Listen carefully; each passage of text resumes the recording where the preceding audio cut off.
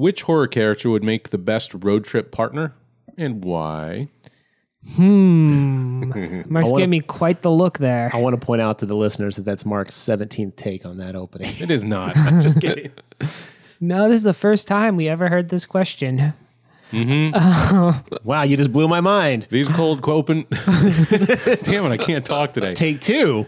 These cold opens are always cold. Yeah, this is just what we talk about when y'all aren't listening. I will go with Jason from the Friday the 13th franchise. Okay. For a couple reasons. I mean, I'm sure he smells. That's a downside. Con. That's a big downside. Yeah, guy. I so want to hear these reasons. Guy smells like a motherfucker probably.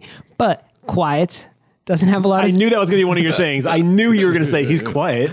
Doesn't have strong opinions probably on anything. He's been in a lake / in a camp for a very long time, so all culture is going to be exciting to him. He's been to Manhattan, bro, and hell. True. And And space. Yeah. Have you been to space? I have not been. You can tell me about space. There's another pro just added to the list. Jason 11. Jason goes to LaGuardia. Yeah. It's planes, trains, and automobiles with John and Jason. Yeah. If I get a flat tire, my man's strong, yo. He could help me out there. So they shit like that. You went real functional with this. Oh, yeah. I'm thinking who would be the most. Yeah. I don't care about the personality. Hopefully they'll be like Jason, mute. So How do you keep him from murdering you in that small space you're sharing? great question, Mark. I just assumed we would have become lifelong friends. I don't. Yeah, I figure you're cool with the person you're traveling with. Yeah. This is not a hostage situation. I wouldn't have just. It's not like a day one. Hey, we've just met, Jason. You want to go cross country with me? We would have built up a foundation. Pen pals? Yeah, I just started like by feeding them. Maybe how do you like tame an animal? Throwing peanuts at him. Yeah, Don't kill me. Here's some raw meat. yeah. John's like, Tatanka. So quiet, functional road trip partner, my man Jason. Also, no one's gonna rob me if I'm fucking riding with Jason. Which, like baghead, hockey mask? Hockey mask, traditional, probably like, is it 6 or 7, Jason? Okay. Yeah. That's arguably one of the grosser ones, though, just so you know. The smell would be atrocious. If you go with baghead Jason, he might still be a living creature at that point. Yeah, but then some be of rotting the meat. strength aspect isn't available for me for, if I need that. I say just get some of those little, evergreen trees. Yeah, hang it'll in make the it car. work. Windows down, bro. The third, I approve it. You know what? I like your choice, John. You've got my seal of approval on this. the third partner in this road trip, Febreze. Exactly. All right, Garrett, what about you? I thought about this long and hard. And I thought Jason at first also, for some of the same reasons you said. Nice. Not the quiet thing. That would drive me nuts. I just put on music or a And podcast. that exactly is why I shifted the complete opposite way and said I wanted to travel with Chucky. Because that dude would never stop talking. We could go nonstop. Yeah. Like, I never shut up in my spare time as it is. I just talk incessantly. Dude's going to do the same thing. We're very passionate about what we talk about. We get into, we like what we do. And Chucky, Bride of Chucky, they kind of go on a road trip. He seemed like a blast other than all the killing. Just keep him occupied. He's probably going to be all right. Plus, he can invite Tiffany and we can hang out with like Jennifer Tilly. So that's going to be awesome. Who better? He's fun. He's a fun dude. I mean, plus you get pulled over by a cop. And you're like, what's up with the dog? You're like, let's take him to my sick friend. He's got a kid. Bam, we're out of that situation. You need to sneak someplace? Doll's got it. And then if Jennifer Tilly's perks. there, you can get out of a lot of tickets. She'd be like, excuse me. I can't do her voice very well. I'm not going to insult Jennifer Tilly by trying to do her voice. Yeah. But, we got all our bases covered. Okay. That is, Chucky, hands down. Right on. That's an option. Plus that mouth, when someone cuts us off, you're like, you fucking son of a bitch. I mean, how cool would that be? That'd be pretty cool, actually, yeah. Yeah. I'd be afraid by the end of Garrett's road trip that Chucky would be inhabiting Garrett's body, though. It's a risk. Also, if you're... I'm not the first person he's exposed his secret to. I almost said expose himself to, but expose the secret to. Well, it depends, right? If this is his next resurrection... Maybe that's our road trip is to find grown-up Andy so he can make that shit a reality. All right. Well, if you're going to be handing this crime, I don't want nothing to do with it. Plus, It's not a crime. It's not a crime. We're gonna talk. We're gonna negotiate that with money. This is gonna be all above board. Is it against the law to possess somebody? I bet it's not. That is a great question. What? Any lawyers out there, hit us back. Is it a law to possess somebody else's body via voodoo? It can't be. I'm sure nobody in Congress. I mean, identity theft is a crime, but you're not stealing their identity. You might be convicted. You could probably be convicted of fraud because you're pretending to be them. Maybe. And Welcome back to Legal Talk with Yeah. John and Garrett, where we're going to dig into possession and voodoo of all kinds. Well, you're also causing harm to someone else, as in ceasing their existence But it's not in really the murder afterlife also. because you're pushing. In some possession cases, they're still there. Ooh, we're Just hanging cohabitating. around in the back Yeah, of the brain. bingo. So they're not dead. Cohabitation. That's like a roommate situation inside a body. We might have to get Mancini on the phone. Somebody call him up. Yeah, I'm Somebody gonna give me Johnny Cochran. need a lawyer here. All right. Well, my answer is the leprechaun. Talk Why? about smells. Why, Mark? I'm going to tell you why. Oh, God, no, please don't. Because the leprechaun is the Irish Swiss Army knife of magic. He can do anything, and I can get out of any issue because he can do anything. Wouldn't the Irish Swiss Army knife just be the Irish Army knife? Yes, good I point. don't think they call it the Check and mate Oh, the John. Irish Swiss Army knife. Don't go get my Irish Swiss Army. You guys keep keep saying saying swish. swish. No, you said it too, Mark. You Did guys keep I? All saying right, swish. swish. Irish Swiss Sponsored by Nike. is The hard swish. to say. I don't mean to insult any of our Swiss listeners out there. I'm having Swish. trouble speaking. Or our literate listeners. Yeah, I am not that. But think about it, man. If the car tire pops, he can just make another tire. If there's any cop issues, we can just whatever, like magic them away. I realize that I'm going You to have brushed a lot of cop murder under that, whatever. That's a big umbrella there. do not look under that umbrella. There's a lot of dead cops. But you have to listen to him talk, and he'll talk in riddles. and rhyme. And he'll do a bad rap. I'll just put on a Oh, podcast God. You don't think he'll talk over that? and play some music. Yeah. Oh, you could put You don't on. think he'll sing along? He'll try to freestyle on it? Maybe I'll take one of those cop cars with the panel between the just front magic back his way seats. through that. Yeah, that's true. I was going to say get a ball gag, but then that's going to... I'm also planning on allowing him to pick up hitchhikers to murder along the way to keep him. Why from killing would me. you- keep him from killing me? Okay. you guys have You're somehow. supposed to be cool with the person you're... Yeah, I we know, both no, friended you with. guys have just assumed that a mass murdering villain isn't going to want to kill. I'm going to let them satiate their hunger so they don't get me. Okay. What is your road trip goal? What are you guys setting out to do? World biggest ball of yarn. That's what I imagined. Yeah, They're There's a following the end of giant- the rainbow. They hear there's a pot of gold. I hadn't thought that far about why I got in the car with the leprechaun. Okay. And that's Mark's first mistake. Although, We're going to sci-fi. We're going to the sci-fi headquarters to talk about this new one coming I out. could see some pros for the leprechaun, but yeah, smell. You see that skin? That's the skin of something that smells. So you're in the same ball game as me. Do they ever mention that he stinks? They don't mention that Jason stinks, but you just know he has to. Look at him. That's true. I feel like the only one who doesn't stink is the doll. Yeah. He might Things smell that- a little ripe because of the clothes, but we can wash those. I may be stereotyping here, and I'm going to assume smell, but I think anything that looks like that, like a leprechaun, Wow. I think we need to stop this train of thought probably right now. smells terrible. Ooh, any of our listeners that look like the leprechaun or Jason, please do not be offended. Or do go get help. You should not. We have modern medicine can help a lot. All right, cue the intro, Mark. We got to get this going.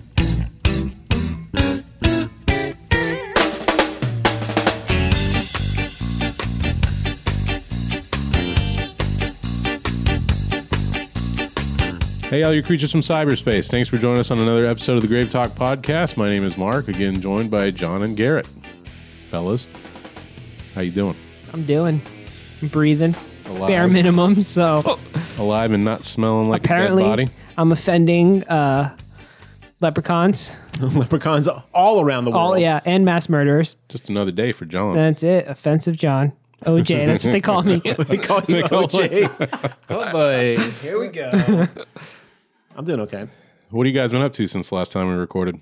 I'm trying to decide between what tattoo I want to get. You getting another one? Yeah, I can't decide if I want to get this dope like X-Men one that I've been thinking about for a long time, or if I finally want to get that like giant Triceratops.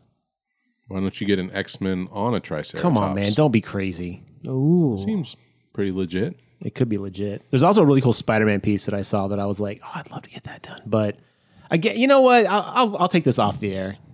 We can, maybe I'll bring it up on Twitter. Tattoo talk. Welcome back to Tattoo Talk. Man, there's a lot of, we should just have like a whole podcast network. Talk franchise. Asterisk talk. We'll have like a podcast where we talk about like stuff on the bus, and we'll call it Bus It, the podcast. Ooh. Insert talk here. That's it. Gravy Talk. I still want to do Gravy Talk, you guys. Yeah, that's the original, the OG spin-off podcast. Brought to you by OJ. Oh, Well, have you guys watched anything to warn us about, recommend, or... I did watch Rebuke? Candyman Farewell to Flesh. That's Oh, the that- sequel, right? That is two, the right? sequel. That turned out to be the movie I thought for the first 20 years of my life or so was Candyman. It is not Candyman. It's the sequel. So Mark and I have actually like had the desire to watch this, and we talked about like going to watch this together at some point. Yeah, it's fine. It's on Amazon Prime, I think. Okay, so don't tell us too much about it because yeah. I think we are going to like legit sit down and watch that. Yeah, it takes place in New Orleans, I'll tell you that. And what a great place for Candyman to take place. Yeah. Oh, it's do you good. think that's what actually like? Does he die at the end of the? Don't tell me. Because remember the movie Hatchet? Tony Todd is down there as like a voodoo like tour guide. Do you think that's actually Candyman after he gave up the Candyman gig? Oh, maybe. Do you think Hatchet is like a real telling? Because Robert Englund owns a gas station at the beginning of that. I'm hanging up my bees and I'm going legit. Yeah. That was a terrible Tony That Todd. was a terrible Tony Todd, but I appreciate you going for it. It's I'll tell hard you, to do Tony there's some Todd. heavy retconning in number 2 from number 1. Oh, is there? Yeah, but they do shout out to our favorite girl. Helen, was that her name? Yeah, I already Helen. forgot it. Helen. Yeah, they opened talking about Helen, and then they Do they explain that whole thing, the whole ending? they immediately literally it's like 5 minutes, and then they never talk about her ever again. But do they explain how that is retconned? No. Damn it. No, there's not a whole lot of explanation there. Just what they say is this person believes so much in Candyman, she became a killer. And then some crazy shit happens that is really boring, and the movie continues. So would I recommend watching it? Yes, it's a good idea. And it also could very well be the first Candyman. Oh, really? I thought for 20 years that it was. It never occurred to me like, oh, I wonder if there's one like a prequel that explains some of this shit. So, Well, the movie we're talking about today is the first Poltergeist. By the way, we're talking about Poltergeist. yes, the real first Poltergeist. From 1982. This one's directed by Tobe Hooper. It's at 86% on Rotten Tomatoes. Who I just realized, sorry to interrupt, who I just realized is the same dude that did Texas Chainsaw Massacre. That's right. I had no idea for years. I love Poltergeist. I had no idea for years it was the same dude that directed it. Me either, and I can totally understand. I'm going to excuse both of us not knowing this because this movie couldn't feel any less like the Texas Chainsaw Massacre than I think if it tried. Yeah. It is a polished, high-end Hollywood movie. Yeah, there's probably a good reason for that, and we'll get into that in just a second.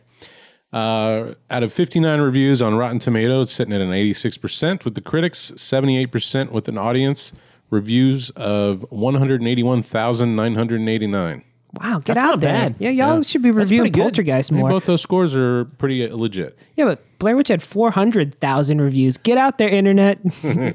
Well, maybe a lot of the viewers have died since then. This was 82. Damn, Mark, that is not that long ago. Well, also understand that maybe people who are reviewing are not as tech savvy back then. Yeah, maybe When they're they were just... to- Maybe I point. jumped too far. The time of the internet was alive and well. Well, it was alive and well. Yeah, that with was Blair peak Witch. early internet, Yeah. man. That was a beautiful time. Computer literacy. we still getting the AOL discs in the mail. Yeah, Absolutely. yeah. Okay, I think it was all like right. probably AOL 5.0 or something. When basically message boards and reviews were the best thing you could do on the internet because it took like fucking 10 minutes to download Yeah. like a porn shot. 99 was like peak Napster. That was the Peak shit. Napster, which I never learned how to use. 15 minutes to get a 3-minute song that was mislabeled. Oh, all the time. I don't know how many versions of... Jingle Bell Rock you have. Yeah, so many tracks. All right, this one's got Craig T. Nelson as Steve Freeling, Jo Beth Williams as Diane Freeling, Beatrice Straight as Dr. Lesh, Dominic Dunn as Dana Freeling, Oliver Robbins as Robbie Freeling, Heather O'Rourke as Carol Ann Freeling, James Karen as Mr. Teague, and Zelda Rubinstein as Tangina. Here's what the back of the Betamax has to say about this one. Shit. Wait, did you really find a Betamax? I did. Oh my God, let's go. I'm excited.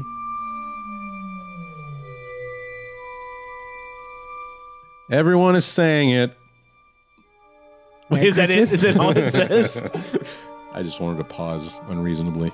Poltergeist is one of the most thrilling films ever made. Fascinating, frightening, as suspenseful as they come, this high-voltage, jolt-a-minute filmmaking at its compelling best.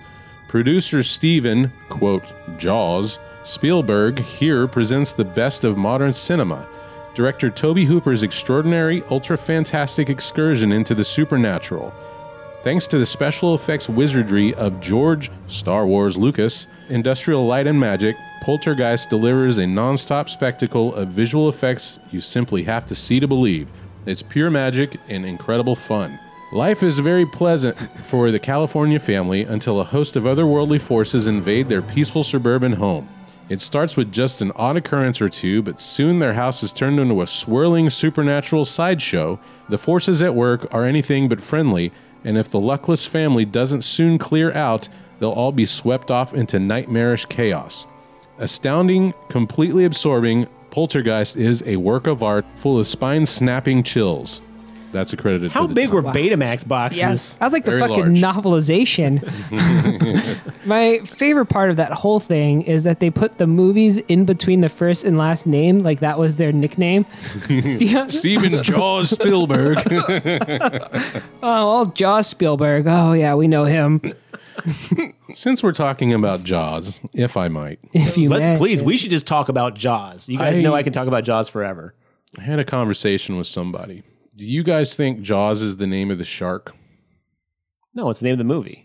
I never even thought about it. I guess put on the spot, I would imagine it's not what the shark calls itself, but maybe it's what people call the shark. I 100% always believed Jaws is the name of the shark. No, they and never the even movie. say it. They never say its name. It's just It's both. the shark. It's both. No, it's not. There's Jaws. No, It's implied, it's I not. guess. I don't know.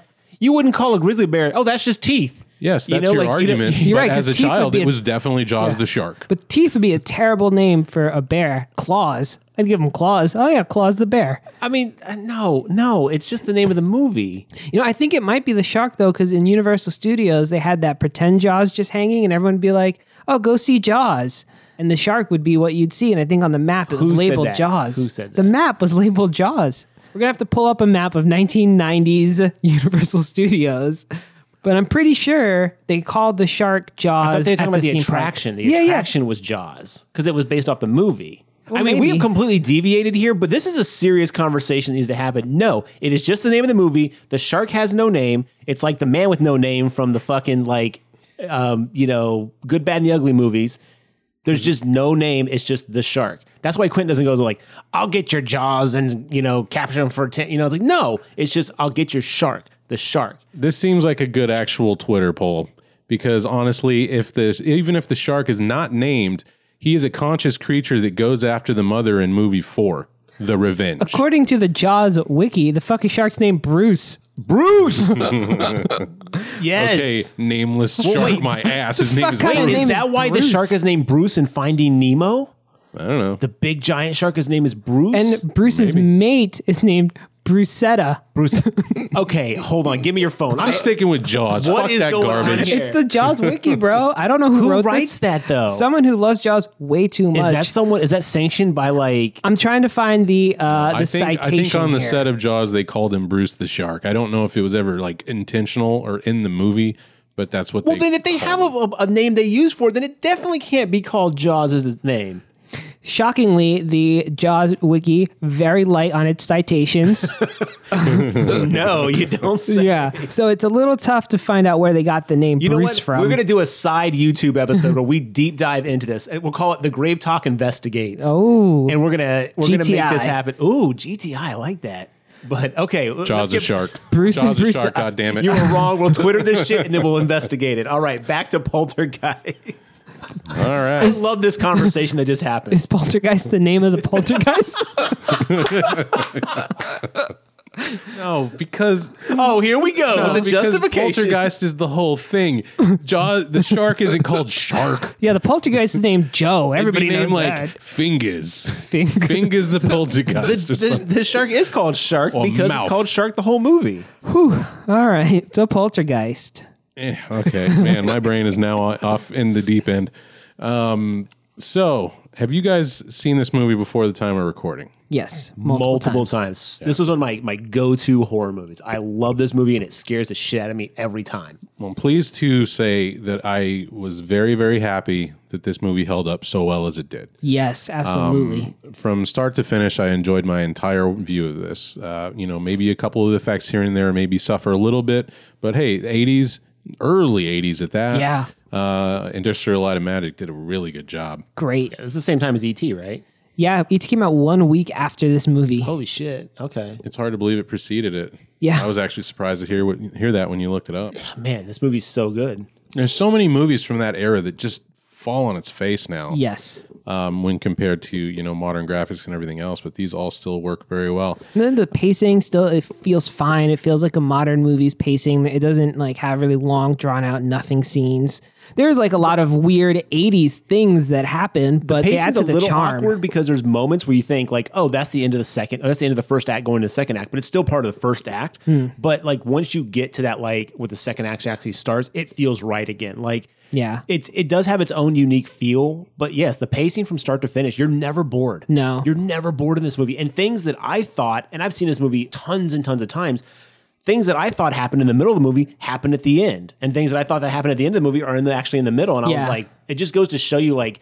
It's kind of like nonstop. I always but forget it flows so well. There's like two endings to this movie. There's what you think's the ending, and then the real ending, and it gets me like every fucking time. Probably because I'm not very smart, and apparently I forget things often. But it got me again this time. I was like, when does this scene happen? Oh, right. Listeners, would you buy a shirt that had John's face that says, I'm not very smart?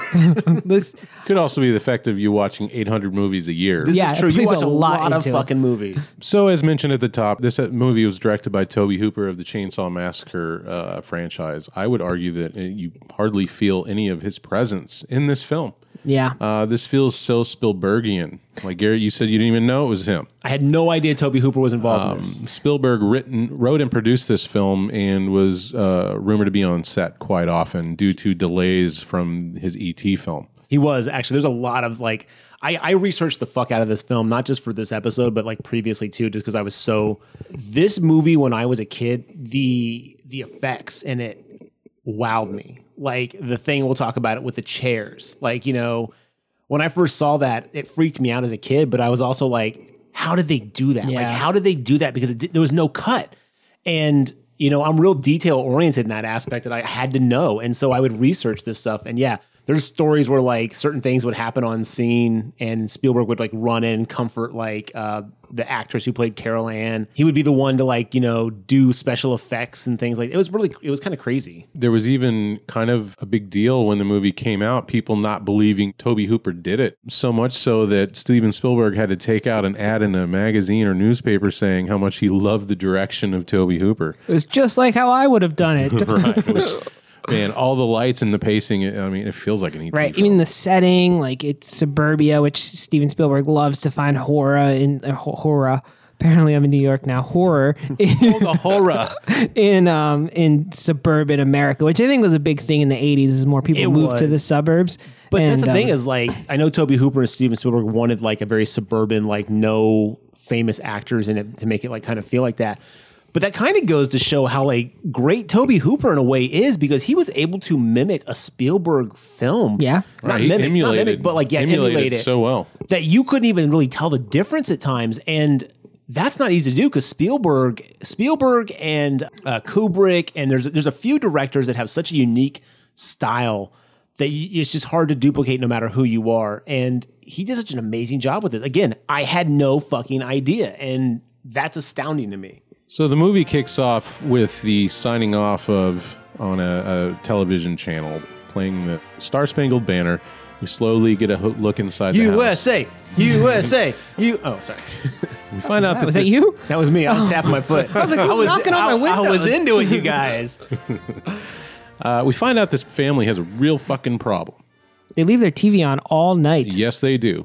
What's wrong with them? They keep falling asleep with the TV on. I do that all the time. I do that every night, you guys. Okay, you've got a problem. Especially now. The difference is there's no sign off though, so like it just continually plays. You're gonna get sucked into your HD, bro. You're gonna get digitized at 1080p, and you'll never get out. And was it like Shocker or whatever? I'm gonna be restored down to 2K. But Anyway. it starts out with like the most anarchistic thing ever. TV stations used to just turn off. Which I end have of a the question. day. Do you guys remember that? No, because I do, and I can't. I was curious, and I don't want to get too derailed on this, but this is going to be a long episode. I just know it. Yes.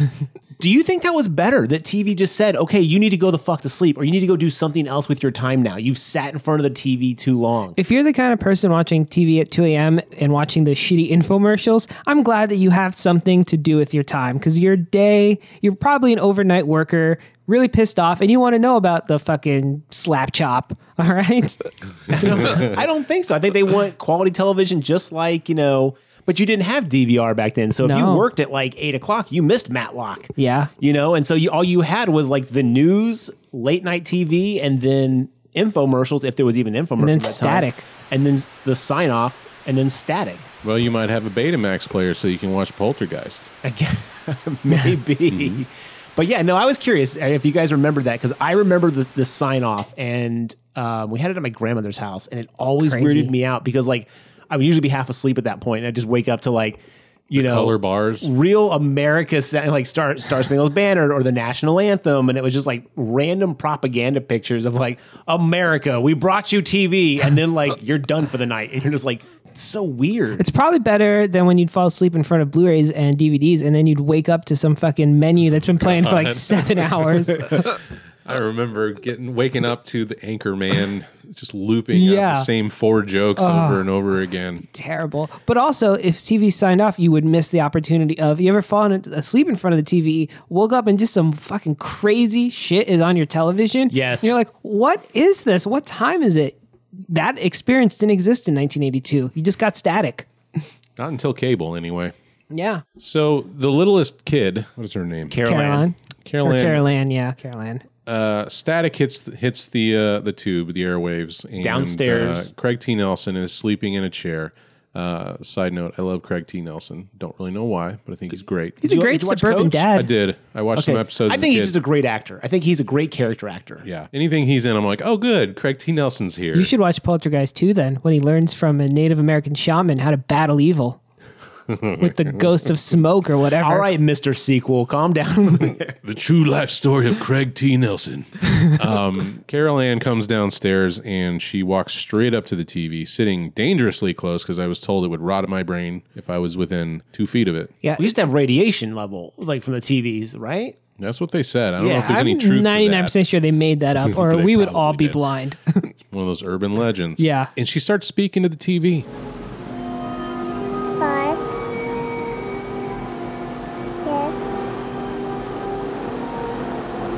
Yes.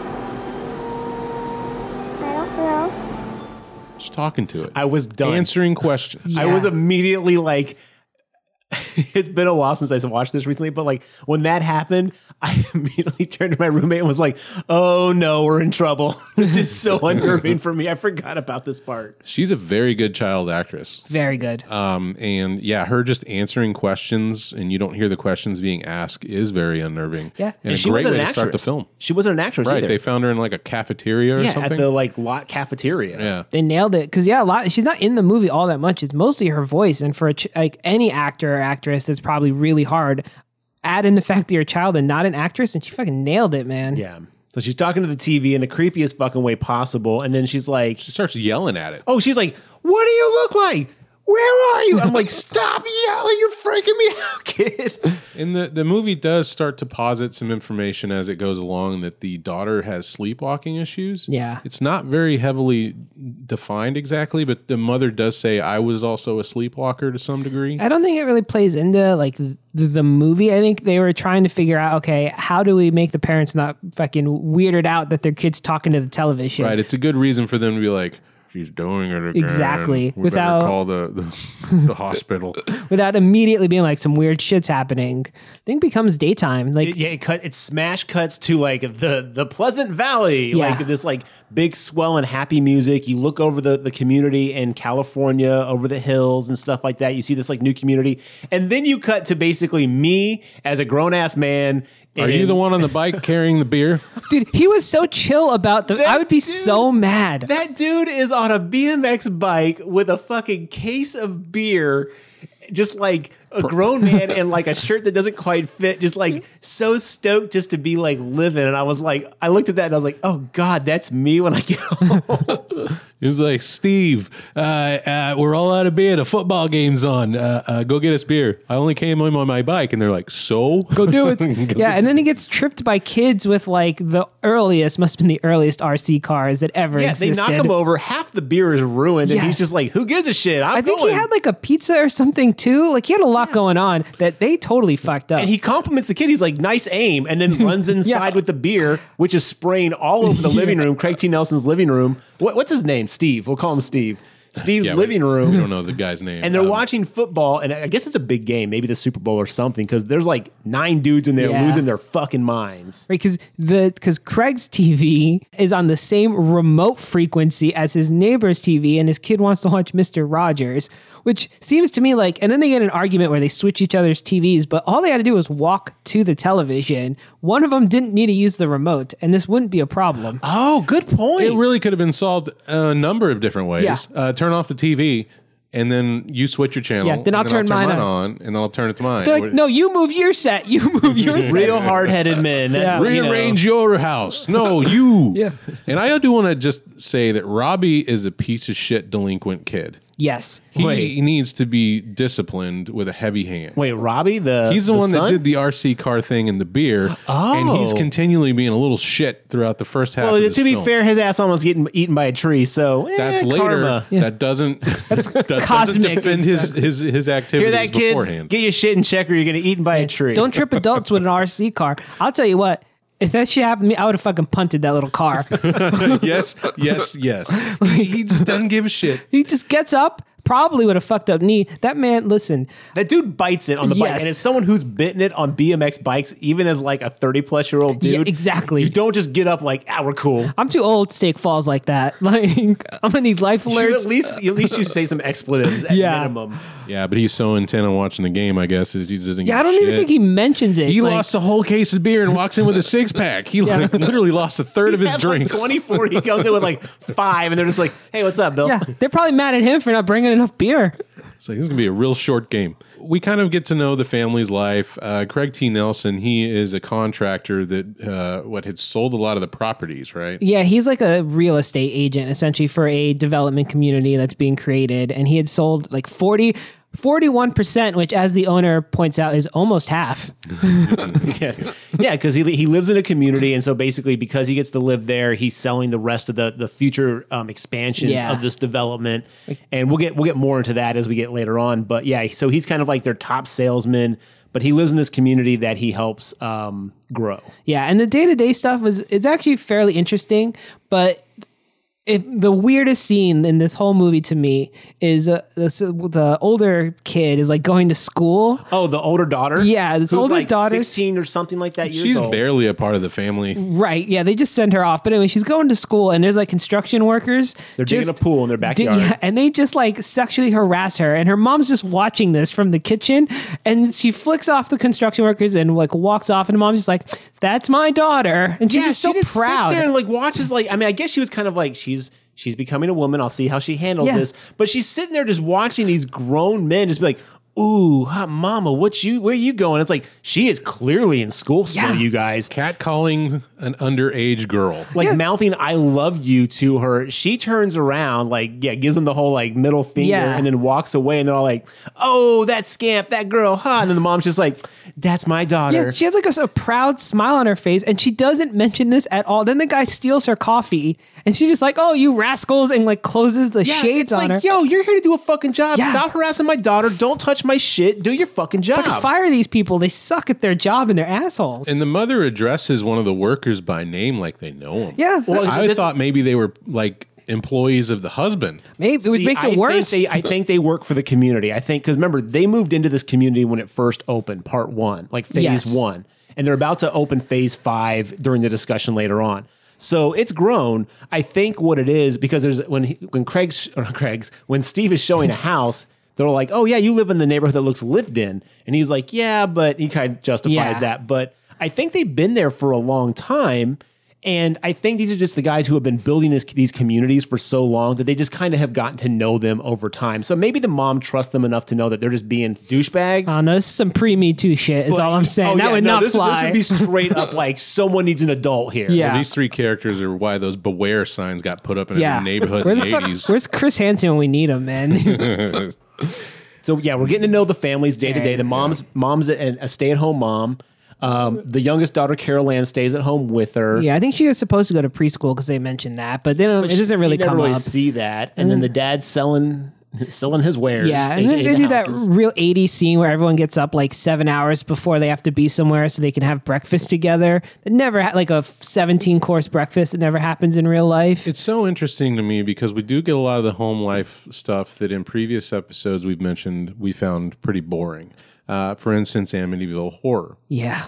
This movie is maybe 6-7 years later, and I was not bored through this kind of stuff. And I was curious. I was trying to rack my brain. Why is this okay and the other stuff? Because they shove it all together in 10 minutes and move on with the movie. I think that's part of it, but I think it's because everything that we see actually develops each character. When we see Robbie, he is kind of like aloof in his own thing, looking at the bent silverware, getting his own thing together. We see him go put the sheet over the clown the night before. Oh, yeah, what a fucking creepy clown. John. Like, why do toys like that exist? That John, clown how'd you was like that clown, fucking buddy? terrifying, dude. Why does he keep putting the doll at the end of his bed? Yeah, dude, put that Robbie, doll. you're a dumb shit kid. Put the doll up. Yeah, I would fucking throw that doll away. I would have asked, why did anyone buy that doll? Who saw that doll in a store and was like, It's a load-bearing doll, you guys. They can't get rid of it. It must stay in this chair at all times. this doll belongs in my house. But I think it's because everything we see as far as their day-to-day actually goes to develop their characters and give us a feel for how they, A, interact with their surroundings, B, interact with like the outside world, and gives us a good idea of their temperament and thought processes. Because like the mom's trying to take care of the family. Carol Ann is like clearly kind of like in her own little mind world. Robbie's doing his thing. The dad is kind of working and also interacting with the family. I mean, we get a really good feel for everybody. So I think we're not just seeing like, this is just part of the normal day-to-day. We're actually developing character during that time. So they're putting the kids to bed. The kids clearly got a fear of lightning in the tree outside. Oh yeah, I forgot about getting this fears scene, about things like Robbie- that. I'm scared Robbie of the does, tree. yeah. Yeah, Robbie and Carol Ann share a room. There's a storm happening, and the son runs in and wakes up the parents. And So it doesn't wake them up because they're smoking weed. Oh, Yeah, right. the mom yeah, is that's smoking right. a joint, and he is okay. Do you He's guys reading have a Reagan problem book. with the weird pet play talk that happens in movies between married couples, like the hey and the little cooing and rubbing your face on someone's shoulder? Like, it's weird. I know couples do that stuff, but it's just weird to watch the really dumb, intimate moments between people. Like, it's one thing when you're being sexy, like, come here, I want to, like, whatever. But it's another thing, it's like that goofy kind of like, only your significant other really finds that thing funny that you do because you're like with each other. Like, to watch that play out, I was so uncomfortable. I was like, oh, this is so sickening. It didn't bother me as much as the weird kiss at the end of the film. Oh, yeah. Right before they jump through the portal into the netherworld. That was forced at gunpoint. Yeah. No, Kiss her. It didn't stick out to me at all, to be honest. I guess I just wasn't paying attention. So, But- yeah, Robbie runs in the room because he's scared of the lightning. Yeah, and Dad walks him back in and tells him the whole, hey, wait for the sound of the lightning. It'll be further away. You count 1 through 4 or whatever, which is going to come into play literally the next day, which I really appreciated. This film got right to the fucking point. Yeah, it's only like, 90 minutes? Yeah, if this was paranormal, hour and 42 minutes, whatever okay. that is. If this was Paranormal Activity, we would have went through day 27 before shit started actually hitting the fan. This was like, next day, here we go. Yeah. This is like, what, 10 minutes into the movie, things are already, or 15 minutes into the movie, things are happening. Yeah, Like, because the chair paranormal thing shit. happens quick. That is like, in the first Well, the 15, thing 20 where- minutes. The thing is, so like they get scared. I think you're going to talk about this, where like Robbie gets scared. The next night, he ends up like getting scared, and they end up in bed with the parents. The TV again signs off. Another little classic, Americana song. Then static. Carol Ann gets up, goes to the foot of the floor, and then watches like this spirit thing shoot out of the TV into the wall above the bed.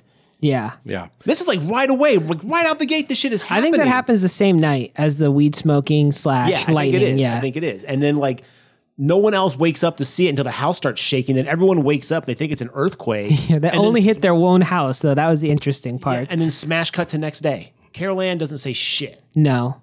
Yeah, the next day is when they do the breakfast and the daughter gets sexually harassed and she yells at the kids like, how many times do I have to tell you to push in your chairs when you're done? Because the chairs are moving by themselves. Yeah. Like, Well, They don't know that away. yet. Yeah. We do need to mention that after the shaking, we get the famous "They're here" line. Which was like voted like one of the like 67th greatest movie lines of all time by. Which, yeah, it definitely is. It's like, so classic. Yeah. So classic. And then the next day, we start getting chairs moving on their own, Yeah. sliding across the floor, stacking themselves in inexplicable ways. Like you said, was Fuck one of the that coolest scene. things that I've was seen. super cool. My assumption is that there must have been like a couple of stagehands off set with like a table with these chairs all glued into place. and they just quickly walk in, walk out. That's exactly what it was. Diane goes, I told them to push the chairs in because all the chairs are like perfectly moved out from around the table. She scoots them all in. Carol Ann is sitting on the edge of the cabinet. The camera follows her, pans to the right. She goes underneath the sink to get some cleaning material, looks back, and the chairs are stacked in a like reverse pyramid type situation. Stagehands ran over there really quick, removed the chairs, put that one big piece up there, and ran out. But it's a quick pan. Like they had to seconds. Yeah, and they did it in one take. Seconds. They did it in one take. It was so well done. And it's one of the most effective moments in the film. And that is where shit officially starts because the mom, she can't deny that something just happened. Yeah, but she reacts so different than I think I would react. She was like, this is the coolest shit that's ever happened to me. Later on she does it because first she looks at Carol Ann and she's like, because Carol Ann mentioned there was TV people that she was talking to. Yeah. And she looks at Carol Ann and she's like, was this the TV people? And Carol Ann's like kind of scared, like, yes. And she's like, do you see them? And then Carol Ann was like, no. And then Carol Ann goes, do you see them? And the mom's like, no. And that's when I was like, okay, cool. We're packing. We're moving.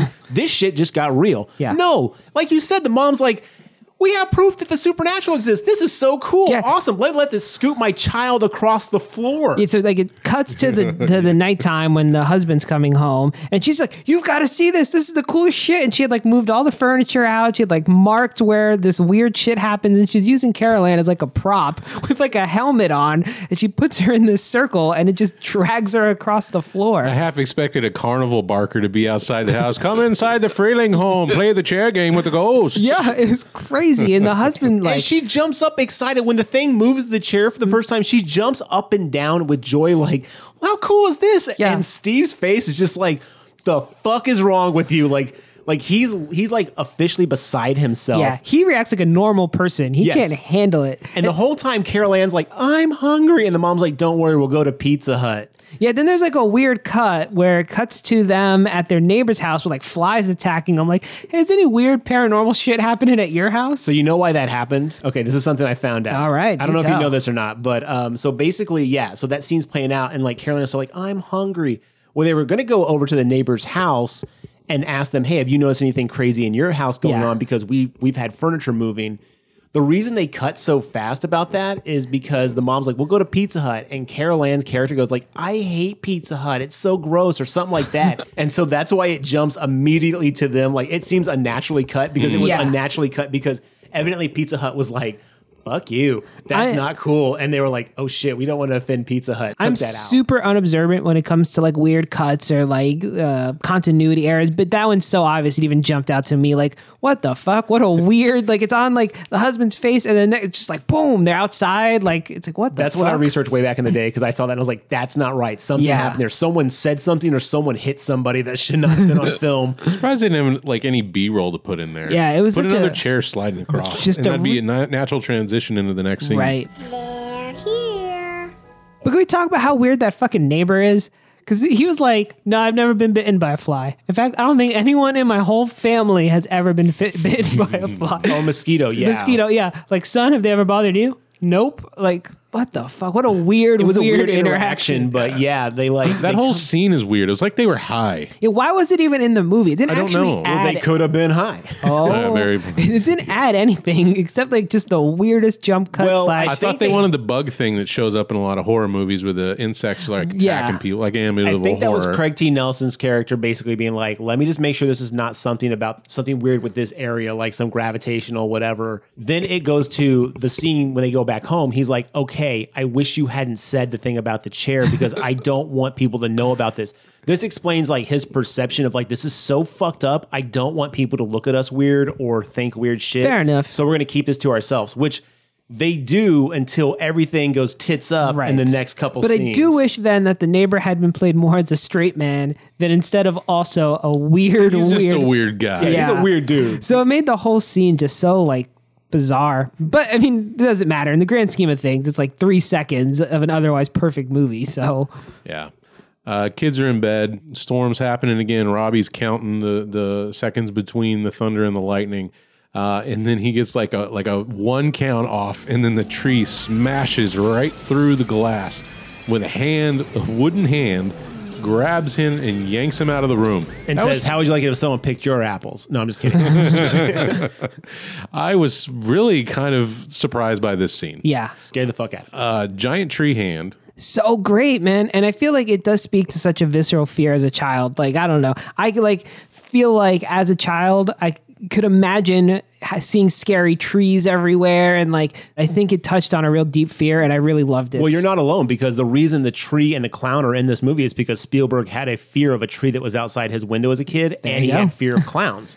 So those two things are specifically like things that Spielberg was like terrified of as a child. And I think, yeah, seeing shapes in the night is like such a thing that kids do. I mean, adults do it too, right? But when you're when you're like a kid and you can't sleep, like everything's a monster. Like I had the worst fear of like I couldn't keep my like limbs off my mattress or something would grab me. Like that was like a legit fear I had till I was like 20. So some of us still have those, John. Fair enough. Some of us still have those, John.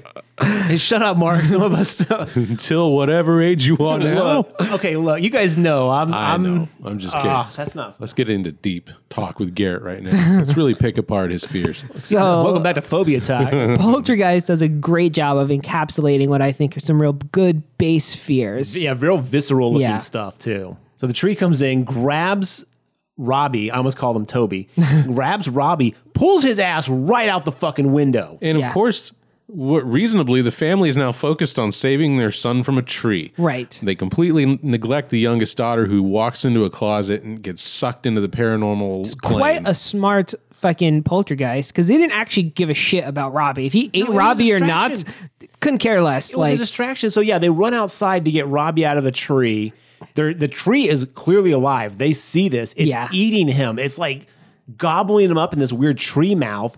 As a tornado closes in on the house, which they see over the horizon, they're going after that. And as this is going on, as you guys mentioned, like the closet opens up and starts sucking everything in this room inside this like glowing white closet. And then Carol Ann is getting held up in the air by the sheer force of this suction. And then she gets sucked into the closet. And the moment that happens, once they get Carol Ann, once the poltergeist / spirits get Carol Ann, the sucking upstairs in the closet stops, and then the tree gets uprooted by the tornado. The kid gets pulled out of the mouth, and then the tree gets sucked up in the tornado, and then they're like, "Holy shit, what the fuck?" And then they're like, "Where's Carol Ann?" They run back upstairs. She's gone. They realize everything's been sucked into the closet. Well, they have this great scene where they're like, "Oh, there she is. Ha, ha, ha, ha, ha." And they all laugh and they're all happy and they move a fucking pillow and it's that terrible clown doll thing. Oh, that's right. And they're like, "Oh, shit." And then they go check other parts of the house and they realize like, holy shit. It's not until Robbie hears her speaking through the television. Yeah. He's like, "Mom. Baby, where are you?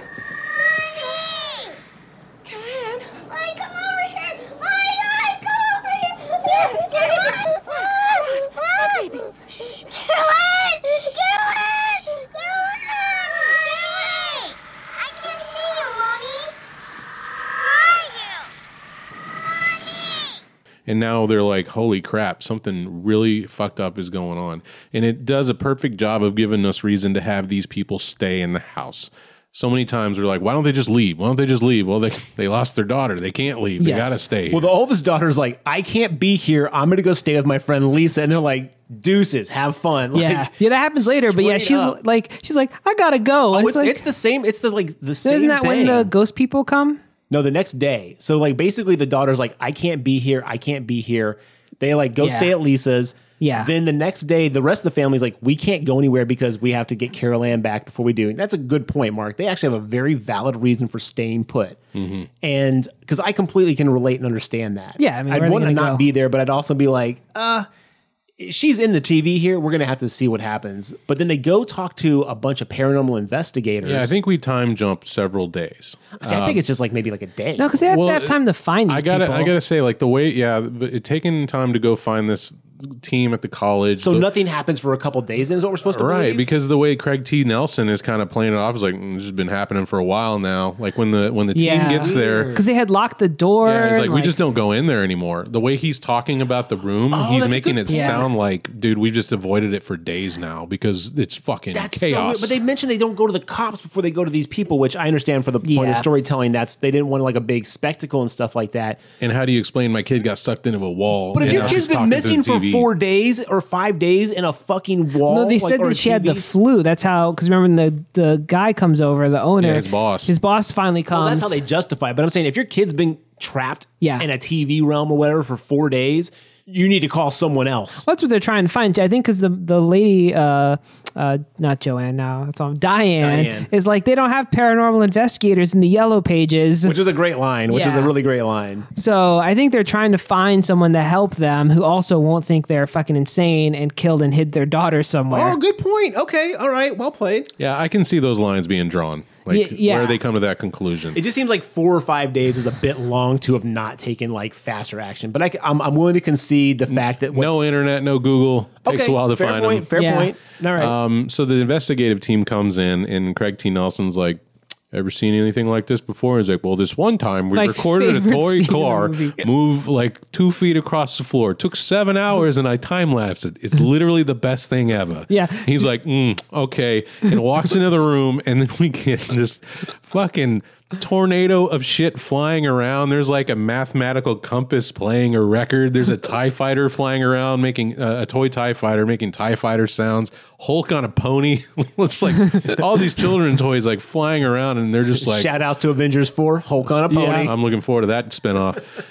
Just utter fucking chaos going on in this room. He's like, blows this dude's mind because he was so like sure of himself and so proud of his time lapse footage. And do you think Hulk would be a brony? These are the hard hitting questions that GraveTalk asks. Hulk smash if he does not get sparkle toy. It's this unfortunately is one of the scenes that suffers from the effects of the time. It goes on a little bit long, and it does look a little fake by comparison, but I think we can kind of give that a pass. Yeah, you just look past that. Still really cool, and these investigators are just beside themselves. Yeah, never seen anything on the spectrum like this. And it's not like your normal horror movie where basically it's like, well, we want to believe you, and you spend like 25 minutes trying to convince the people who can actually do anything to actually do something. Right, and they nothing have their evidence happening. Immediately, and they're just like, okay, step 2. And you're just like, all right, thank you very much, movie, for not wasting anyone's fucking time here. Yeah. Right. So many movies are like the person who's seen the paranormal activity, runs in and grabs someone, hey, check it out. And then, nothing happens. You're like, oh, you missed it, man. You should have seen it. But this movie's like, no. Anybody wants to see this fucking whirlwind, you open the door. It's there for you to see. Oh, yeah. I like it. Maybe it's because this poltergeist is like, I don't give a fuck. What are y'all going to do? It's multiple spirits. Yeah. Like, so it's just like, fuck you. Yeah, bring your paranormal buddies. I'll fucking suck them in the closet too. So the paranormal team, led by an older woman who really talks about how she's like, I investigate ghosts for a living. I may have wasted my life, but here we are. So this is all good, I guess. Yeah, that was a touching scene. That was a great scene where they kind of talk about like her involvement in that. Her name's Dr. Lesh, and they've decided to stay the night. They set up cameras. They get everything ready to record the disturbances, and boy, do they. Yeah, it was so cool, man. It was such 80s technology with the camera. The fucking ghost that comes down from upstairs. It's like a family, isn't it? It's like a family of like spirits. It looks like a ribbon of light. Kind of like tendrils coming out of a room. And I could have sworn when I saw it the first time, it looked like it made a lady. Yeah, I thought I saw a lady too. It looked like it was a lady too, but like it was like a lady holding a baby or something like that. And then when they play back the footage, it's like people wearing old-timey hats, like a whole group of people. I was like, oh, wow. Which I thought was going to be, when I first saw it as a kid, I was like, oh, wow. Because everyone sees it. It's not one of those things where like some people see it. Everyone sees it. The cameras capture it. I thought, oh, they've all seen this. It's not going to be on camera, though. But no, it's on camera, and they investigate the footage, and they're like, it's like old-timey people like wandering around. And that's when the old lady, Mrs. Lesh, kind of talks about spirits. Some people believe that when people die, there's a wonderful light, as bright as the sun, but it doesn't hurt to look into it.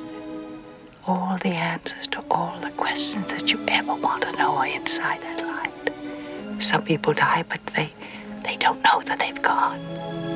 You think they're still alive? Maybe they didn't want to die. Maybe they weren't ready. Maybe they hadn't lived fully yet, or they'd lived a long, long time, but they still wanted more life. Some people just get lost on the way to the light, and they need someone to guide them to it. So basically kind of lays out the supernatural as a whole to the audience and Robbie. And then Robbie's like, well, if they don't know where they are, can't we just like go in and provide them a path to like show them where to go or something like that? And that's where they get the idea to like reach out to Carol Ann through the spirit realm or however, I don't want to say metaphysically or something like that. And they kind of realize where Carol Ann is. And then you realize that something has, some entity or some specific thing has come to get her. They're so confusing about this light business. They're like, go to the light, don't go to the light, go to the light. Poor Caroline, I understand why she's like, what the fuck do y'all want me to do? Lesh says no, because at first, everyone's like, go to the light. You think that's a good thing. But then like Lesh is like, no, because that's like when you commit to whatever. Death. Yeah, you commit to the death. Other world. And so at this point, cut to one of the creepiest scenes where one of the guys, after seeing all this, goes to the bathroom, one of the ghost investigator guys, and starts pulling chunks of his face off. Well, this is actually before we get the apparitions is caught it? on camera. He's like, I'm going to go make myself some dinner, bro. And I don't know why this always tends to happen, but the guy who's supposed to be watching the cameras is not watching the cameras. Never. Like, you're there for one specific job, man. He was like Watch listening to music and reading a magazine. Yeah, he's like you just don't give a shit, and all this shit's happening behind him. And I've never been so bored with ghosts that I've been like, I should read this comic real quick. I'd be like, eyes glued. Right. It's like you see, this isn't like a case where, I don't believe it. Like you've seen some crazy shit. Like minutes before you decide to set up the cameras, you're already seeing crazy paranormal shit. If you go back in that room, there's probably still a tornado with fucking Brony Hulk in there. There is, because remember the mom opens it up later on and she's like, I'm sorry, I'm so sorry. Screams at her, right? Yeah. Nothing in that magazine is as interesting as what's going on in real life right now. Yeah, so the Egon Spangler Martin Short character decides he's going to go eat a chicken wing and make himself a steak. He's one of the paranormal teens, but that's what he looks like. He's like chowing down on this like chicken wing, and then like the steak starts like slithering across the table like a slug, and then he drops his chicken wing and it's full of maggots, and then he runs to the bathroom to wash his face and just starts tearing his face off. Yeah, chunks of flesh, he's pulling it off. It's like tearing muscle and flesh, and it's falling into the sink. It's like sloughing off, and it's just like horrifically gruesome. Did you guys think that scene was one of the only things that felt out of place based on how the rest of the film feels? It felt out of place in the fact that there was no real reason for that guy to be targeted, but I think it was necessary because while we've seen all this stuff happen, nothing really malevolent has happened to anyone other than the tree and other than Carol Ann being sucked in. Everything else has just been like very kind of like, I don't want to say passive, but very kind of like non-detrimental, spiritual stuff. So to see that it could actually make you think that you were tearing your face off and to see that it could actually like really fuck with you in a scary fashion did a lot for me to be like, okay, you need to take all this seriously, because while you may not be experiencing some of the negative effects right now, evidently there are. Maybe the poltergeist didn't even really give a shit until right then. Maybe all this is just side effects of him trying to capture. I keep saying him. Don't assume your gender, poltergeist. Of them trying to capture Caroline, and all this other shit's happening. Right? It's like a big deal to these guys, but to the poltergeist, it's just a side effect. And now he's been poked, or they've been poked so much that they're like, let me poke back.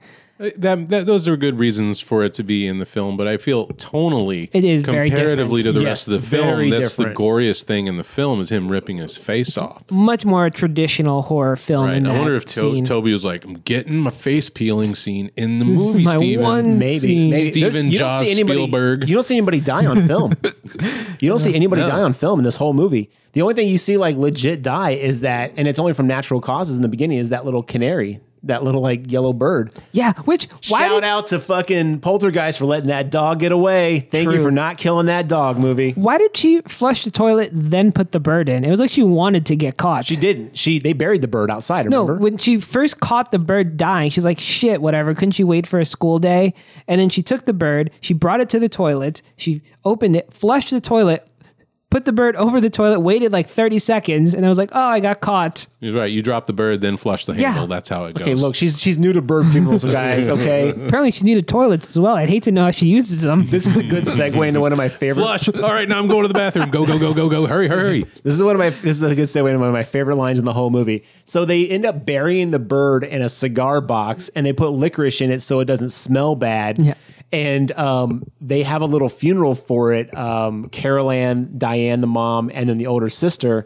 And Carol Ann is taking it very seriously, and it's very sad. And you're like, oh, and this is kind of like her first introduction to death almost.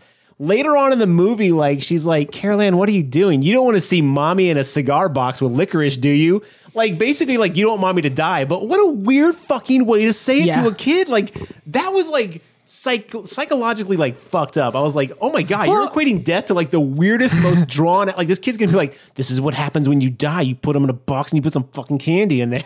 Yeah. But she also doesn't seem to care that much because the moment the funeral is over, she's like, can I have a goldfish now? But so, yeah, they find a way to contact Carol Ann. At this point, shit's going down. So they send the son, Robbie, off to go stay with friends or family. Grandma, okay. Yeah, they love to send their kids away, man. That is a running theme in the whole series. The dog goes with them. Yes, they do. The dog goes with them. And then one of the investigators, they're like, okay, we're gonna leave, and like the Lesh is like, I'm gonna come back with someone else who can help us. Yeah, guy who tore his face off is like, I'm out. She's like, so and so's not coming back at all, which I completely understand. Too. I'm out. And they're packing up their findings, their videotapes, and they're like, we're gonna go show this to people.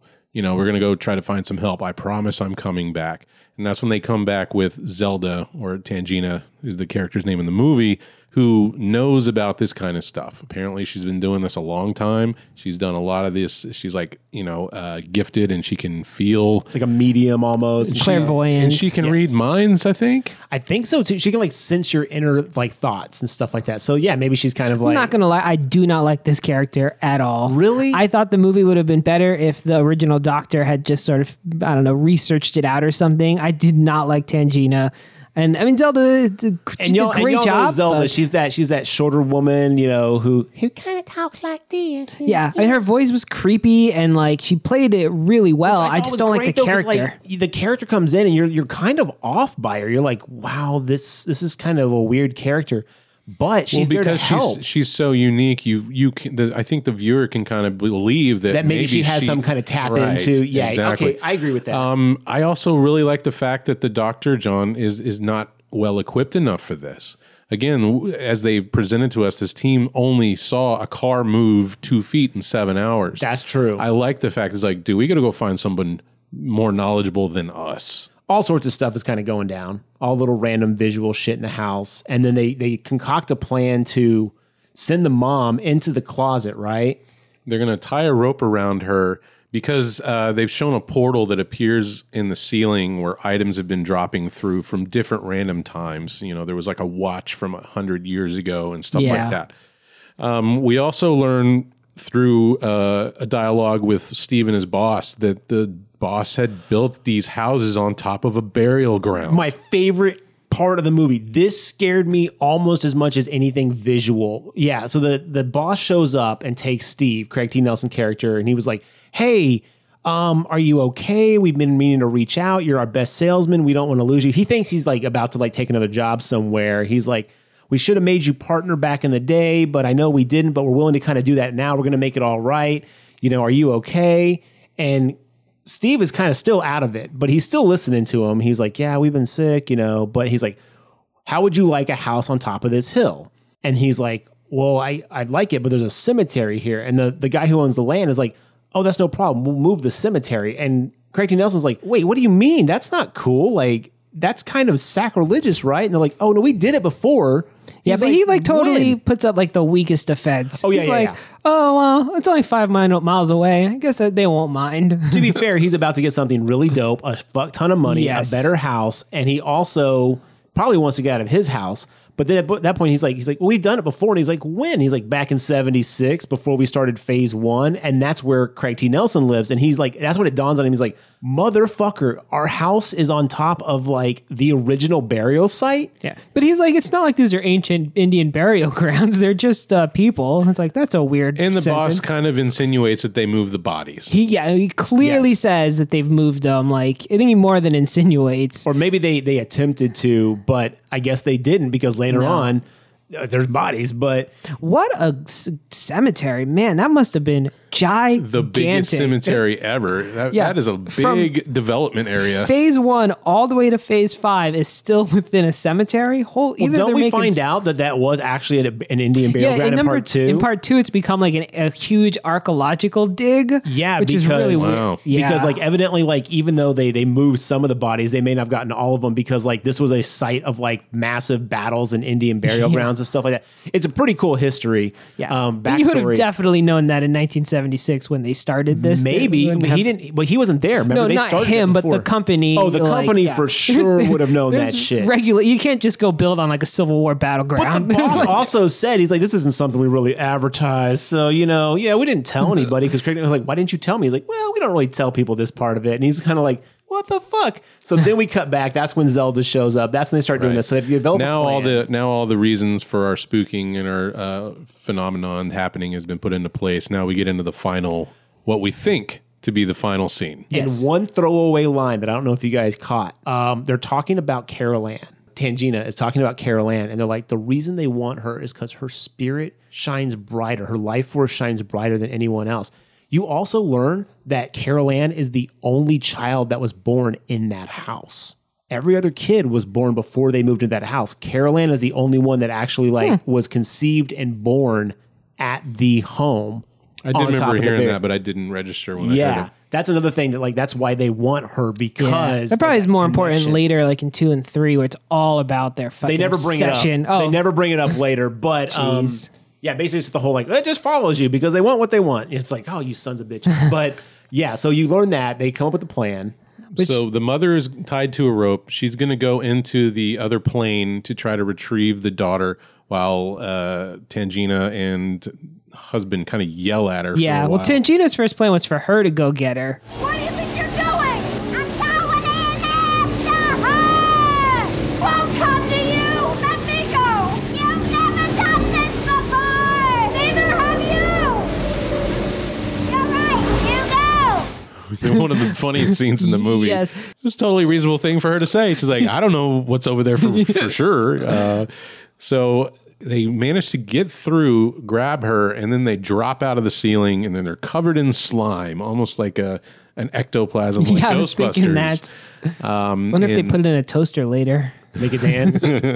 Fuck the police. And we think we've solved the mystery. Everything seems to be going back in order. Family members are coming home. The team is wrapping everything up and leaving.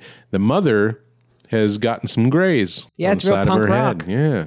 Some gray hairs. We're not talking about gray aliens. Oh, but right. some You're gray right. hairs. Some gray hairs. How does the next one kick off? The mother's finally finding time to relax. She's going to take in the a bath. bathtub, She puts the kids to bed. Well, no, That scene, I was so into that scene because I want a giant bathtub like that. Fair I don't enough. care about the naked lady. I love a giant bathtub, you guys. I You respect know that. this.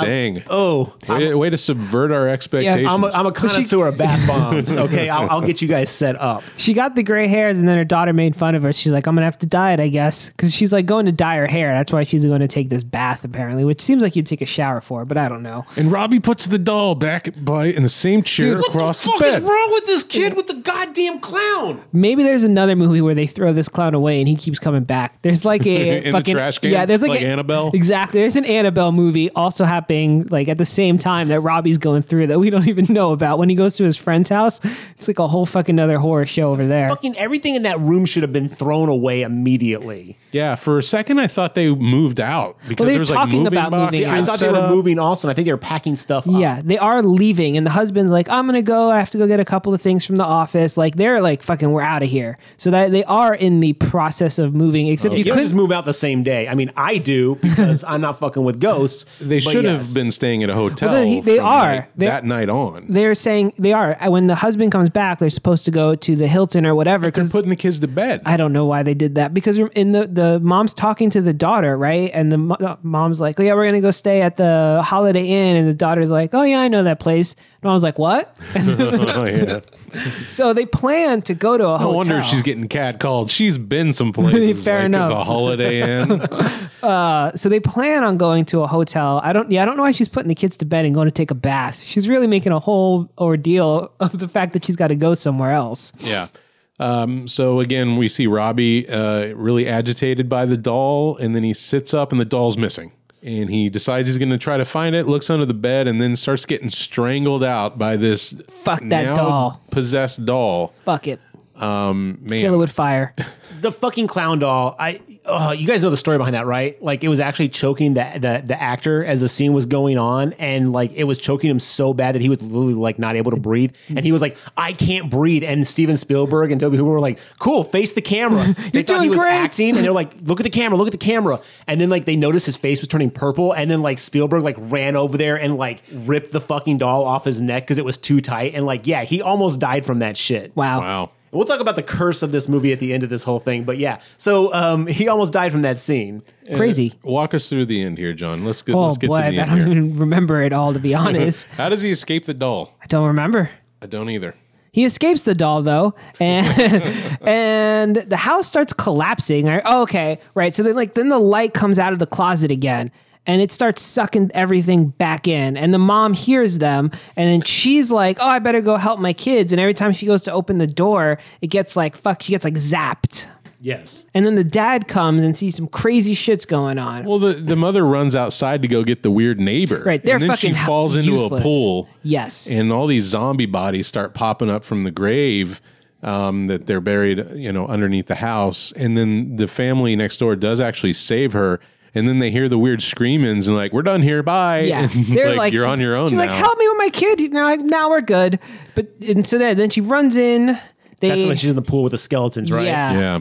Those are real skeletons. You guys know that, right? No, that's crazy. They actually, and this is why people believe this movie is cursed, because they actually used real dead bodies, real dead people's skeletons in that scene, and no one knew. Huh. Like they used real skeletons and no one knew, and that's why they say like a lot of people are cursed from this movie. But yeah, so after the fucking that shit scared the shit out of me. I still like getting pools, and I'm still like, at any point, skeletons are gonna come up and grab me. Such a great scene. They're bobbing up, and it's really gross. It's really disturbing. Well, they're bobbing at first, and then they start kind of moving and Yeah. looking, and you're like, "Oh, they're not just dead. Oh, fuck that." super disturbing knowing that they're real skeletons that she had to deal with.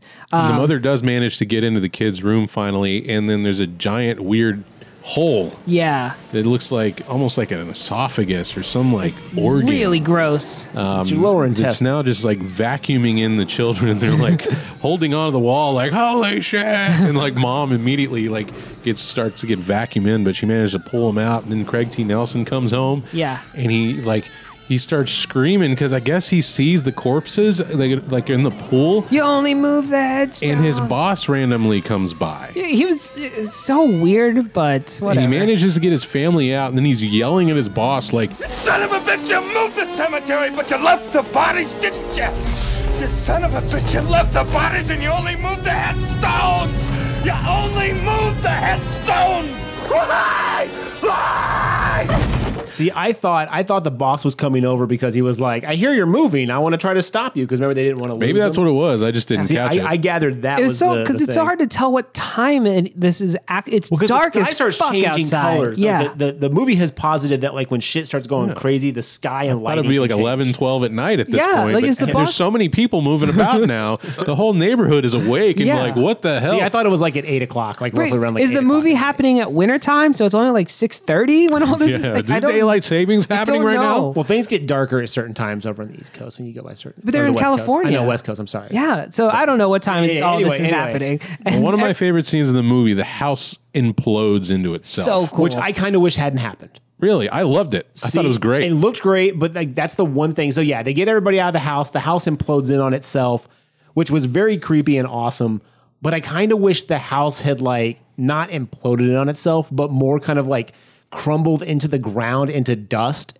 And maybe it has been like dust on the ground, like as opposed to like the weird supernatural portal. I thought it got like sucked into its own I just portal. thought it was like the whole thing was like it was on full blast reverse now, and everything just got sucked into the Into other that side. portal. I wonder the if inside. homeowners Yeah. insurance covers getting sucked into a portal. But I wish it would have got sucked into the ground because, like, if it's based off the burial site or something like that, it should have been like lower. Like I said, it's a very minor visual gripe of mine. I wish it would have gotten sucked down into itself. We got to like, do frame by into the- frame comparison to see, did it get sucked into where the bedroom of the They call closet that room, would be? They Yeah, call I that think room it's the the closet heart. room. Yeah. Because where that closet is the heart of the house. So it's Remember, getting they sucked say in that. there. Yes. Yeah, it doesn't make sense, but yeah, probably an act of God. It though. makes sense. I mean, it's a cool fucking scene. I'm not complaining about the scene at all. I wish it would have like gone into the ground because that Yeah. was because I was understand the impetus of this whole thing was the burial ground, the spirits, the angry stuff like that. I wish it would have gone like more down as opposed to just in midair. Whoop. Fair enough. You know, but hey, fuck it. It still looked awesome. So Yeah. the house is gone. They go to a Holiday Inn and they push out the TV, and which means that they don't really fully understand what the fuck just happened. They don't quite understand. I can totally understand the aversion to those television sets, though. But you're not going to After all make it that in went America down. without a TV. To be fair, I would Give find them a it, week. Fair as enough. much as that shit would scare the fuck out of me and I would hate it if someone did it to me, I'd find it really hard not to get up in the middle of the night, walk over to the TV and be like, hey, yeah, no, we took care of it. Don't worry about it. Yeah, no, it's gone. Don't worry. And then like my family just be like, what the fuck, Gary? I'd just be like, I would fire you from my family immediately. They don't suspect a thing, TV. just even if it wasn't real, I'd just be like, yeah, no, we took No, I care of know. it. They don't. You'd still be fired. The end. You're not coming to Christmas, Garrett. Yeah. And then they move to Phoenix. You don't see Yes, that in the that's first where one. the second though. one But is. yes. That's where the second one is. But yeah, this fucking movie is so great. Yeah. And it holds up. And yeah, 100%. it took us a long time to get through it. There's a lot of moving parts in this Yeah, film. I mean, we missed parts of it too. Like, definitely go watch this movie if you haven't. If you somehow have not seen Poltergeist, go watch it. What the fuck are you doing? Pause this podcast, go watch it, and come back. This is something that I would say make a priority for you to sit down and watch because horror movie aside, this is just a good solid piece of filmmaking, which Yes. is weird because I don't think Chainsaw is like that great of a film. I enjoy it. I like it a lot, but I don't think it's like you should stop what you're doing and go watch Chainsaw. But I would say Tobe Hooper fucking nailed this movie. Like, it's so good. Like, I would put this this is just a must-watch movie in general. Yeah, I mean, I have no way of knowing, obviously, who actually directed this movie, but it feels like a Steven Spielberg movie in every scene except for one. It Well, just, they collaborated a lot. pulsates, because like- they offered the job. They offered E.T. to Hooper, and he said no. And so he's like, "Cool, well, I got another project for you," which they didn't know what it was yet. And then Spielberg was like, "You're going to take this," and it was Poltergeist. Yeah. So they kind of created it together. It was like a collaboration together to make it what it was. But I think it was like a perfect marriage of two creative people making it just an insanely phenomenal film. Other than that one weird cut with the Pizza Hut yes, thing. no, but I meant, I'd say the movie is Yeah. almost, I don't want to say flawless, but almost like perfect. yeah, it's one of the better horror movies that have ever been made, I would say. Top 10, probably. But yeah, so like a bunch of people who were in this movie died and a bunch of other weird shit happened on set where other people almost died. It was like all these crazy stories Yeah, about. that happens with a lot of horror movies, though. I feel like they get really popular. Like, I mean, if you have a cast of like 500 people, statistically, some weird shit's gonna happen. And I think like sometimes they put these movies under microscopes. You know, like they did that with The Exorcist too. That it's cursed because all these weird things happen.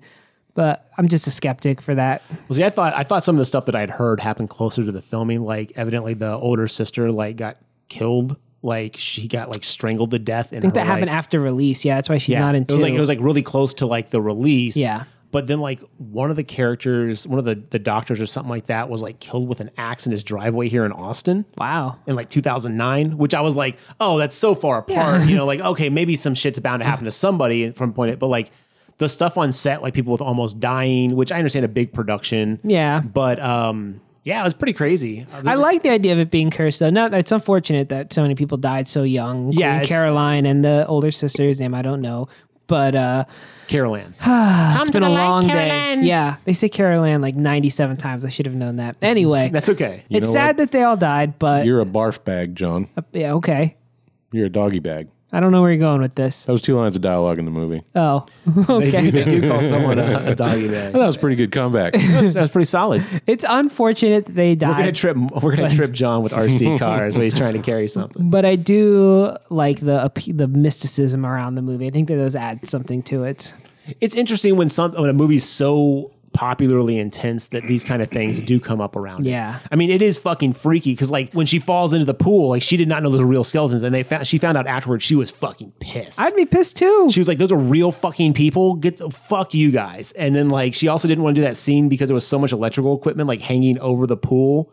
Jeez. That she was like scared to do it because she thought and then Steven Spielberg like jumped into the pool with her and was all like, look, if you die, we die together. Which I was like, that doesn't assuage my fears. Yeah. That just means, cool, 2 people die instead of 1. I'll still be dead. Yeah, I don't give a it's shit like- if you die. It's like, you understand what that, but like, evidently she had no problem with it after that. The scene where Carol Ann is getting sucked by the closet and she's like hanging up in the air and the fans are blowing everything. Evidently she was so scared of that. Like they had to run on set, like after the, like in the middle of the take, scoop her up in her arms and be like, you'll never have to do that again. That's why a lot of the scenes are like from a different angle where you don't see her. And then she like wouldn't stop crying after like the scene was over. It was like, it's crazy. It's like, there's so much like history to this movie and so much like, it's just quality. I really appreciate that Tobe Hooper brought us the first slasher film and brought us the first, or not first, but one of the best ghost haunting movies that we've had. Yeah. The man's got his hand in a lot of projects. He had a really rough career, and it's unfortunate how little he was appreciated during his time with us. We he do anything appreciate else you major? here. He did Texas Chainsaw 1 and 2. He did this, Life Force, Invader from Mars. Oh my God, Life Force is terrible. Oh, I fucking hate that movie. Invaders from Mars would creep me out a lot as a kid. Yeah, that was the one. That was where these aliens come down and inject stuff into people's necks, and they start doing the bidding of the aliens. Anyway, yeah, all kinds of stuff here and there, but I would say that definitely his top 3 have got to be the 2 Chainsaws and this one. yeah, he got fucked by this movie, like Poltergeist, because everyone thinks that Steven Spielberg did it, right? So it's it's hard for him. It was probably very difficult for him to get directing gigs after, instead of being one of the hottest directors ever, since he took a $10 million budget or whatever and flipped it to $700 million.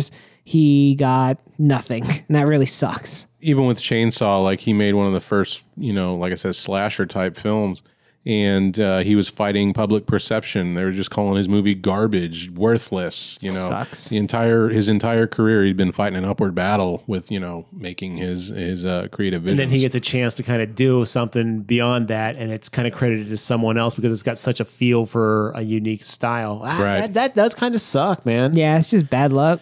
Some people have that, like they leave a mark, but unfortunately that mark is just... It was even to the point where when I was going to college, Tobe Hooper was teaching film at my college, and unfortunately, I didn't take the class at the time, but I was aware of his existence, being there teaching. It just felt, I was like, man, why does a director with movies like that under his belt have to resort to teaching at a small college? Same time though, he did Life Force, which was really, really fucking shitty. So 30 years. I feel like is it better to do like 2 quality projects and not?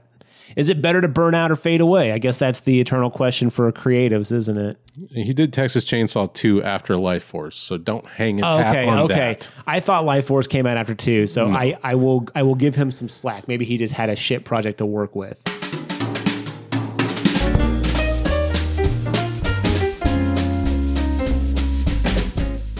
So 3 recommendations all around on this film. Go watch it. It's available streaming, right? Yes, on Amazon Prime. Prime. Do whatever you can. If you love horror movies, you should watch this one. Even if you don't love horror movies, go watch this one. Yes. You like Steven Spielberg movies, go watch this one, even though he didn't direct it. He was If you like very Tobe Hooper, go influential. watch it. I would say, you know what? If you buy like it. pictures on a TV screen, watch this. If you're a fan of small children creepily talking to Yeah. TVs with static, go watch it. If you like clowns, go watch it. If you like you're a colors. if you like trees, if you're into nature, go watch this movie. Do you Cool. breathe? Watch this film. Yeah. What are your thoughts on sound? Watch this movie. Are you pro sound? Good. This movie's got it. How do you feel about edited out Pizza Hut? Hey, go watch this. Man, it's got it all. I don't think we could recommend it any higher than No. that. Anyways, go watch it.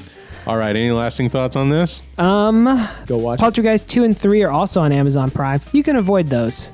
3 is the one in the high rise, right? Yes, 3 takes place in Chicago. I thought that was 2 when I was explaining it to someone the other day, and I was like, oh, it's in a high rise. She goes to live with like an uncle or something like that. That movie is trash. Oh, so bad. So like 5 seconds. Number 2, a Native American shaman has to teach Steve how to battle evil using the spirit of smoke so that he can save his family. And then in number 3, they're like, goodbye, Caroline. We can't fucking deal with you. Go to your aunt's where you're going to go to a special school. So they just get rid of their fucking problem child, which is really sad.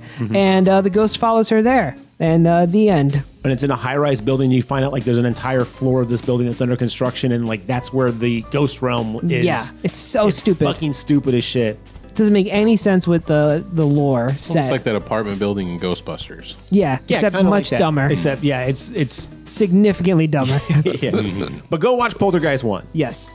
All right, you heard it. Thank you for joining us, and we'll see you next time.